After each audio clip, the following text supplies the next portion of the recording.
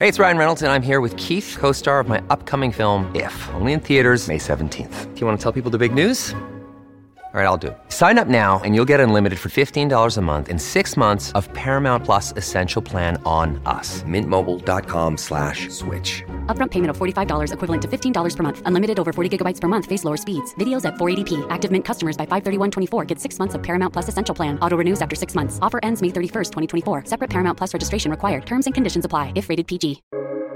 Welcome to the New Books Network.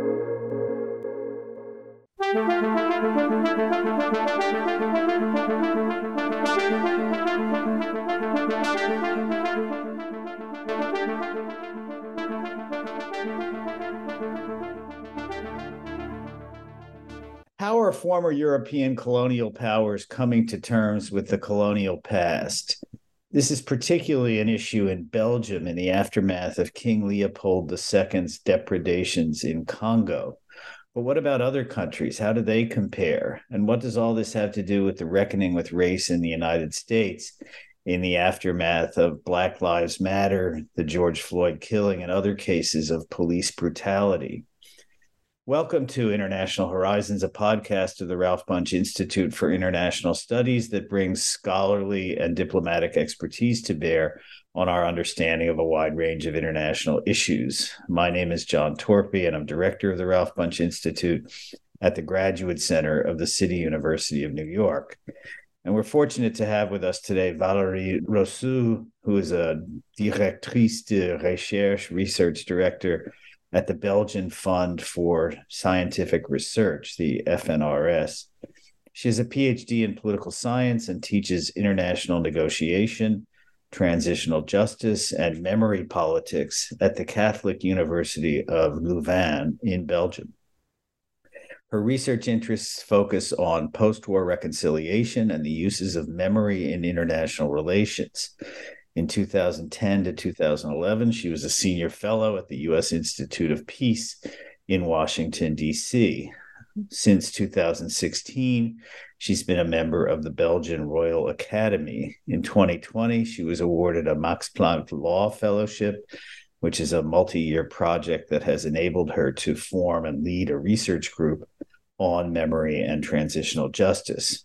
In 2020, she was appointed by the Belgian Parliament to serve on a commission to deal with the colonial past, and was the only expert who participated in the writing of both the initial and the final reports of the Parliamentary Commission. And that was in August 2020 to December 2022. She's currently working on a book provisionally titled Negotiating Decolonization, The Limits of a Fairy Tale, based on her long study of this important historical process. So thanks so much for being with us today, Valérie Rousseau. Thank you, John. Great to have you. So your work recently has been focused, as I said, on coming to terms with the Belgian past, in part as a result of this commission by the Belgian Parliament.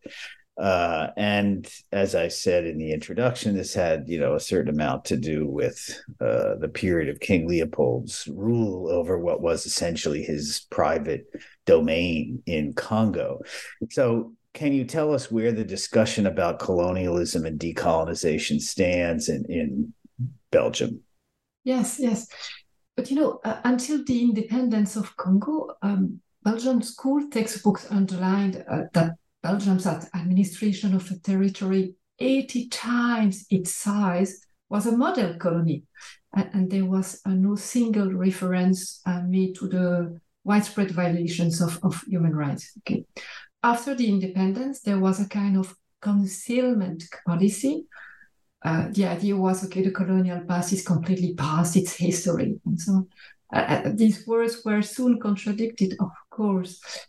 Well, in 2000, a new government encouraged a critical acceptance of the country's colonial heritage. They launched a parliamentary commission to determine the exact circumstances of the murder of Patrice Lumumba, who was the first prime minister of the Independent Democratic Republic of the Congo, who was assassinated in 1961, with an implication of Belgian political responsibility, right? So the Commission report led to official apologies at that time by the Foreign Affairs Minister. That was okay. Then this critical approach was overturned with the appointment of a new foreign minister who wished to put aside this misplaced, quotation marks, this is his word, the misplaced feelings of guilt. And so, but anyway, 4 years ago, the Belgian government launched another parliamentary commission. So you see highs and downs in terms of evolution of the official perspective on the past. And so 4 years ago, the Belgian government launched another parliamentary commission devoted this time to the specific case of the Métis. And at the end of the process, the Prime Minister apologized for the kidnapping, the segregation, and the forced adoption of thousands of mixed-race children throughout Belgian colonial Africa. And then the last step, if I may say so, in 2020, as you just said, the government set up a new parliamentary commission, much more ambitious this time, since its objective was not to deal with a particular event, but with the whole colonial past in the three countries of the African Great Lakes, Congo, Rwanda, Burundi, if you want. It did last 2 years and a half, and they organized hearings. More than 150 witnesses, academics, artists, diplomats, militants as well, shared their views, their expertise within the parliament. Everything was transcribed and videotaped. And the same number of people met with a Belgian delegation of MPs who went to Kinshasa, to Bujumbura and Kigali last September. Their expectations were also notified and reported to the parliament. And last November, a list of more than 100 recommendations was presented by the president of the commission. They needed to be negotiated, and big surprise, after 6 intense weeks of negotiation, the political parties present at the parliament could not make any deal. So the outcome of the whole process was a 0 recommendation, just a kind of summary of where we are now. So you make it sound as though, and the article you wrote that you sent me suggested that, this is not exactly a satisfactory resolution of this process. And I guess I wonder, what you can tell us about why you think that's the case. And, you mentioned at one point in the article the fact that has always kind of struck me about Belgium, which is this fact that it always seems on the brink of dissolution itself.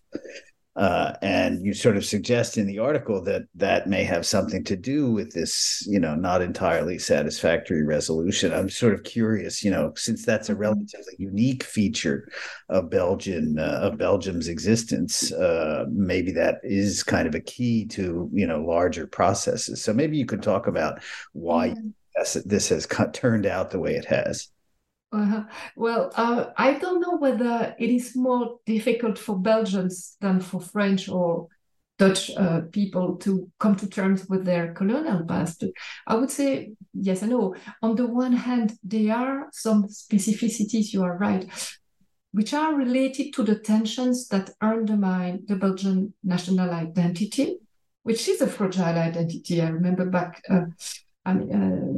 20 years ago, while I was 10 years ago, while I was in DC, living there with kids, the first time I saw the kids pledging allegiance to the flag of your country, I felt a sense of shock because I didn't have the concept of a strong national identity. So the national identity in Belgium is fragile, and there are, I would say, maybe 4 main tensions that are recurrent, that are really underlying the whole political debate in Belgium. The first one is, of course, French speakers versus Dutch speakers.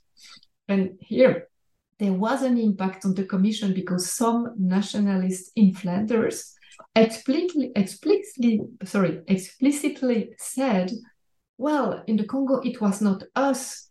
It was all the responsibility of the French speaking elite, right? So first tension. The second one is tension, Catholics versus secularists. It seems a bit old-fashioned, but still I could feel this influence as well during the hearings. Some were symbolically saying, well, we don't have anything to do with the Congo because it was about the church, and the church was guilty, therefore it's still guilty. So, second tension. The third tension is the left-wing versus right-wing political parties, and something that you have in your country and in France as well. But it had an impact because, once again, some people could say within the parliament, it was not us in the Congo, it was the capitalist elite. These people were exploiting the Congolese as they were exploiting the poor Belgians here. And their descendants must pay now. And the fourth tension that I was thinking about is the tension between opponents versus defenders of the royal institution. It's not so important, but I think that clearly, at least for some nationalists in Flanders, I mean, they had another agenda than just dealing with the colonial past. So it's an explosive cocktail, if you want. But this is one part of the explanation. I think that on the other hand, one can hardly deny the fact that they are still, it's not completely a taboo. There are plenty of academic books, articles about the colonial past, even though the textbooks are not transmitting a lot of information, I think. But what I was saying, what I was saying on the other hand, is because I think that on the other hand, Belgium faces the same difficulties, the same challenge that France, Netherlands, and so on, about the fact that it's not only about the representations of the past, but the debate is about the representation of the other. It means racism, and above all, and this is where it is difficult, the representations of one's own group. And I think that the challenge is the same for all the metropoles. We have to open our eyes on the fact that we were not on the right side of history.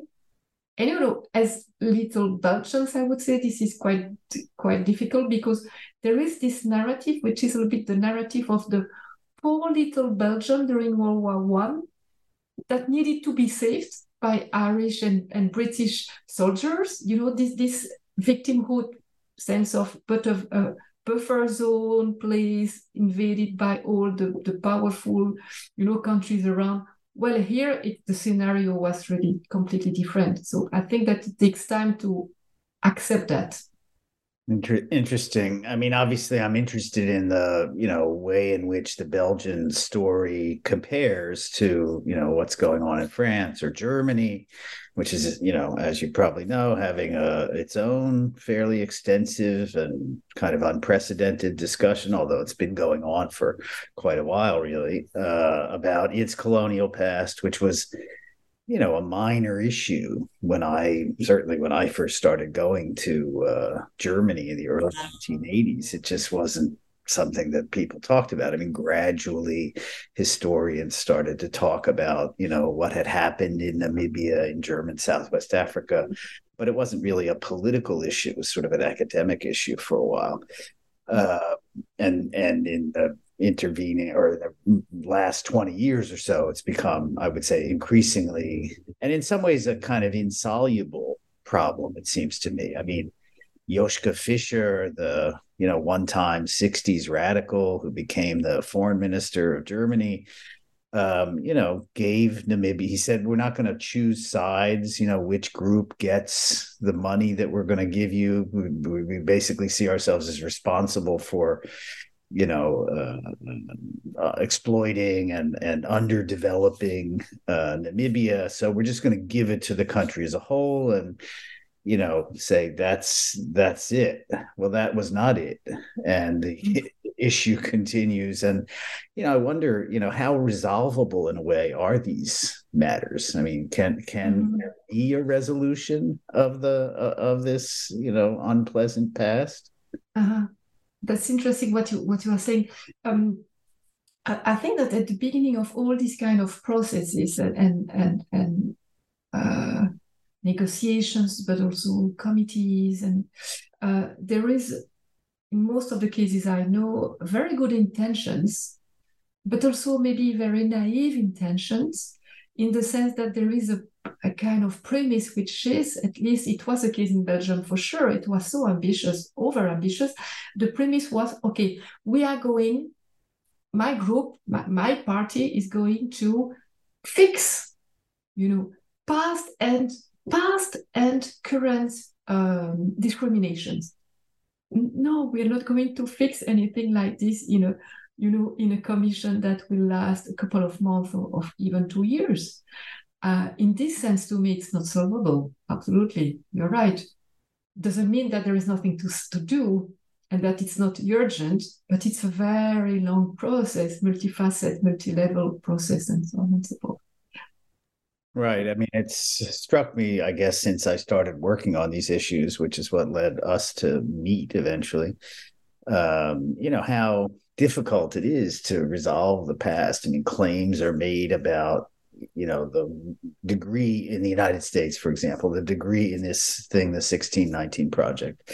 The claim is made that, the history has not been told truthfully, which, I find a claim that's very problematic. I mean, impugns the intentions of, generations of historians. I mean, some of whom did write, of course, to justify the lost cause, so-called lost cause of slavery, of the South, of the Confederacy, et cetera, et cetera. But it's, not necessarily a good characterization of a lot of the other history that's been written. So in any case, I mean, I think it's just very difficult to resolve claims that are, sort of more or less expansive and difficult to pin down.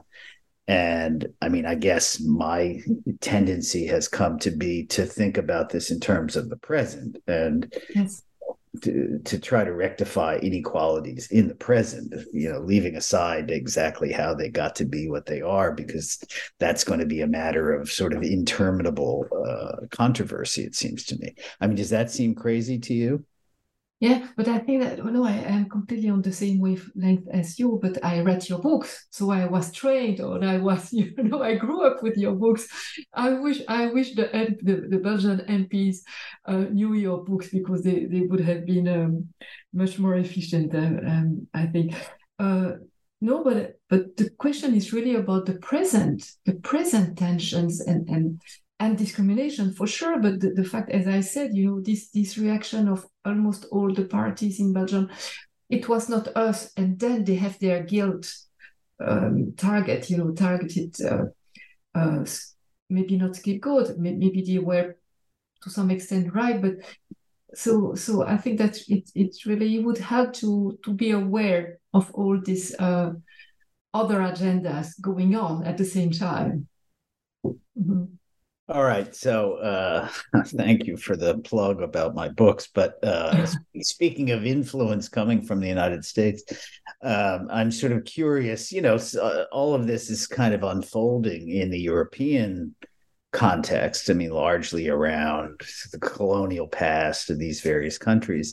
But it's all unfolding in kind of the context of the sort of racial reckoning, as it's sometimes referred to in the United States, over the killing of typically black men, although some black women, of course, particularly by police, although the Trayvon Martin case was not about the police, it was about a vigilante, basically.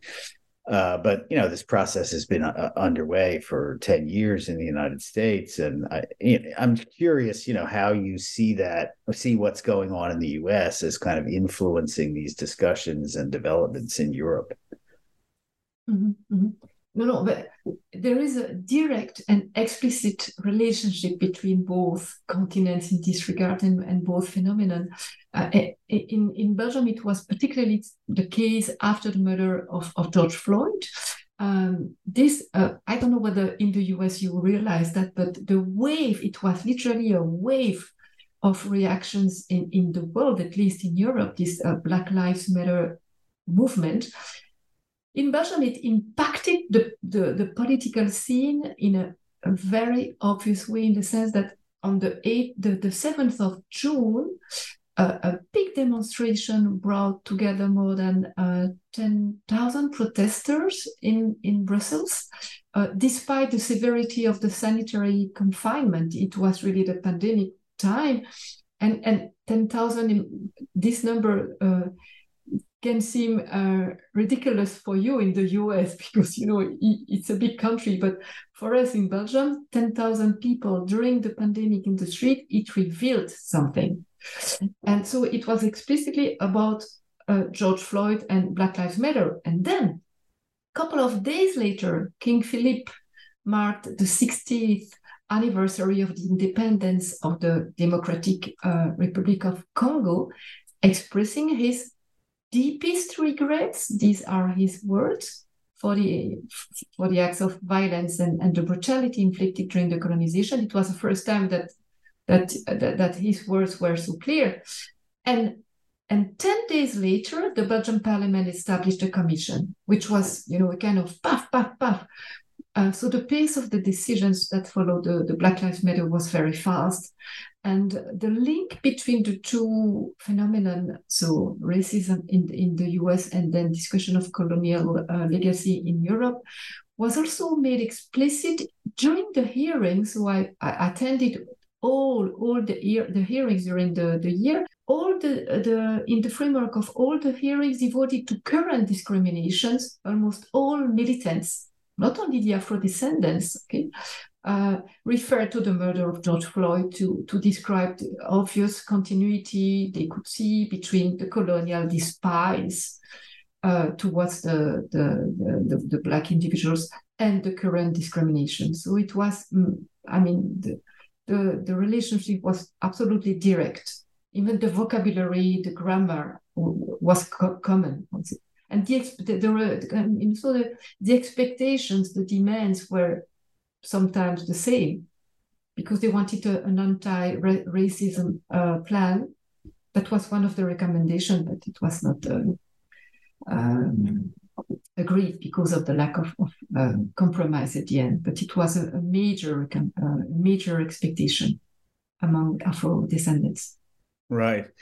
But as you just said, there's a kind of distinction. In the US, it's about racism, and in Europe and Belgium, certainly, it's primarily about colonialism and its effects. But of course, colonialism didn't stay in Congo. Many people from Congo and elsewhere in the African Great Lakes region, where Belgium was, had colonized, are now residents of Belgium and France and other places. So I guess I'm curious, how this process, which, as you say, was so heavily influenced by the George Floyd murder, how is that affecting the way Belgians and Europeans, think about these questions of race? And I think it's become more, tell me if I'm wrong, but my sense is that it's become more of a question of racism in the European context. And in a certain way, less. The issue of colonialism has in some sense kind of receded. It's not going away. I'm not suggesting that. But in other words, race as a kind of dividing line, the way we think about it in the US, I think has come to be more pervasive way of thinking about things in Europe as well. Is that right? Yeah, absolutely. I think that the more contentious, the emotions that were present throughout the process, the emotions were very intense during the hearings, in the media, in the newspapers, the testimonies everything was quite emotional in all directions. Grief, a sense of guilt, a sense of shame, rage, or even hatred. I mean, everything was there, very intense. And I think that for most, I don't know, I cannot speak on their behalf, but if I come back to, if I remember what was said during the hearings, it was above all about the current discriminations, which it means about racism now. And in this regard, it was completely similar or parallel to what's happening in the US.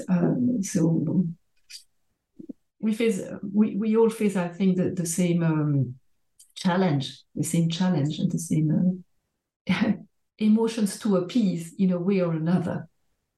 Mm-hmm. Right. But it's not easy, right? Mm-hmm. Right. So, I mean, you also mentioned in your article a sort of interesting episode in which you had used a quotation from the writer Victor Hugo that, you know, seemed to you to speak to the circumstances of the situation you were trying to, you know, describe and make sense of. And then somebody in the commission that you were involved in, the group that was working on these problems, said, you know, Victor Hugo was a racist, and, you know, I would prefer if you don't use that quotation. And I mean, I wonder whether that's really the way we can resolve these things. I mean, that is, I don't know exactly anything about Victor Hugo's, you know, racist qualities. I mean, I don't know anything about that, as apparently you did not either when you absolutely when you quoted that passage. And, you know, I guess the question is whether we, you know, anybody who's had any kind of things that they've said wrong and, or that we now regard as unacceptable is, you know, is unquotable, so to speak, or whether we don't have to sort of recognize that people, you know, have complicated qualities and characteristics. And, you know, there's a kind of issue about throwing the baby with the bathwater. I mean, I didn't know anything about, I don't know that much about Victor Hugo in the first place, but, you know, sort of to make that aspect of his past somehow, you know, absolutely disqualifying. I mean, I don't know who will survive that test, you know, at some point. We would not. No. But it's a very emblematic anecdote, John, indeed. So what happened is that I was in charge of writing the common introduction of the first report. So each chapter was signed by its own authors, because there were as well tensions between us, since we were coming from different worlds. Some were academics, others were representatives of Afro-descendant communities, others were coming from Burundi. So, I mean, it was interesting in this regard. So it was not basically the very easy academic world, comfortable, everybody speaks the same and so on. However, it was a challenge. And so when I wrote, I quoted Victor Hugo, it was a single sentence. The sentence I thought was inspiring, and it's still to me, which is, the dead are invisible, they are not absent. And the point that I wanted to make was that, okay, we see people here at the negotiation table during the hearings, but there are many, many other, you know, people here at the parliament, in people's minds. So we were not only the people, I mean, concretely here and now visible. Anyway, I thought that it was relevant, it was really, I felt so surprised when I immediately received the email to tell me, stop, I mean, it's unnegotiable. We're not going to quote Victor Hugo in the introduction. Then I didn't know, because I didn't know the passage, you know, that was wrong. And that was explicitly racist. So I confirm that it was not a completely ridiculous remark. So I thought about your sense of nuance, okay, but we could still keep. But to be frank, this process was so interesting for me. It was a learning process in terms of positionality, in terms of reflectiveness. reflexivity, but it was also demanding, and I felt I'm not going to fight all the time. If it's a problem for 1 out of 10, it's enough to erase the name, because I have plenty I had plenty other potential quotations, if you want. But that was, this question of legitimacy of the experts is also a big part of the game, and it was not easy. I don't know whether I can be longer, but it's another chapter of this long adventure. Right. I mean, it obviously is a challenge to sort of figure out, how to negotiate these kinds of situations. And, I think it's going to be difficult for all of us in some ways to try to figure out what, some people may find offensive and, that we had no idea of. And maybe that will reveal, new sides of these people that we hadn't known and that sort of thing. So in any case, it's going to be an interesting challenge, as you say. And thank you for talking to us about, what you've been doing. Thank you. Thank you for having me. Brussels or in the Belgian Parliament. And we look forward to hearing more as you proceed. But that's it for today's episode. I want to thank Valerie Rozoux for sharing her insights about coming to terms with the past in Belgium and beyond. Look for us on the New Books Network, and remember to subscribe and rate International Horizons on Spotify and Apple Podcasts. I want to thank Osvaldo Mena Aguilar for his technical assistance, as well as to acknowledge Duncan McKay for sharing his song International Horizons as the theme music for the show. This is John Torpy saying thanks for joining us, and we look forward to having you with us for the next episode of International Horizons.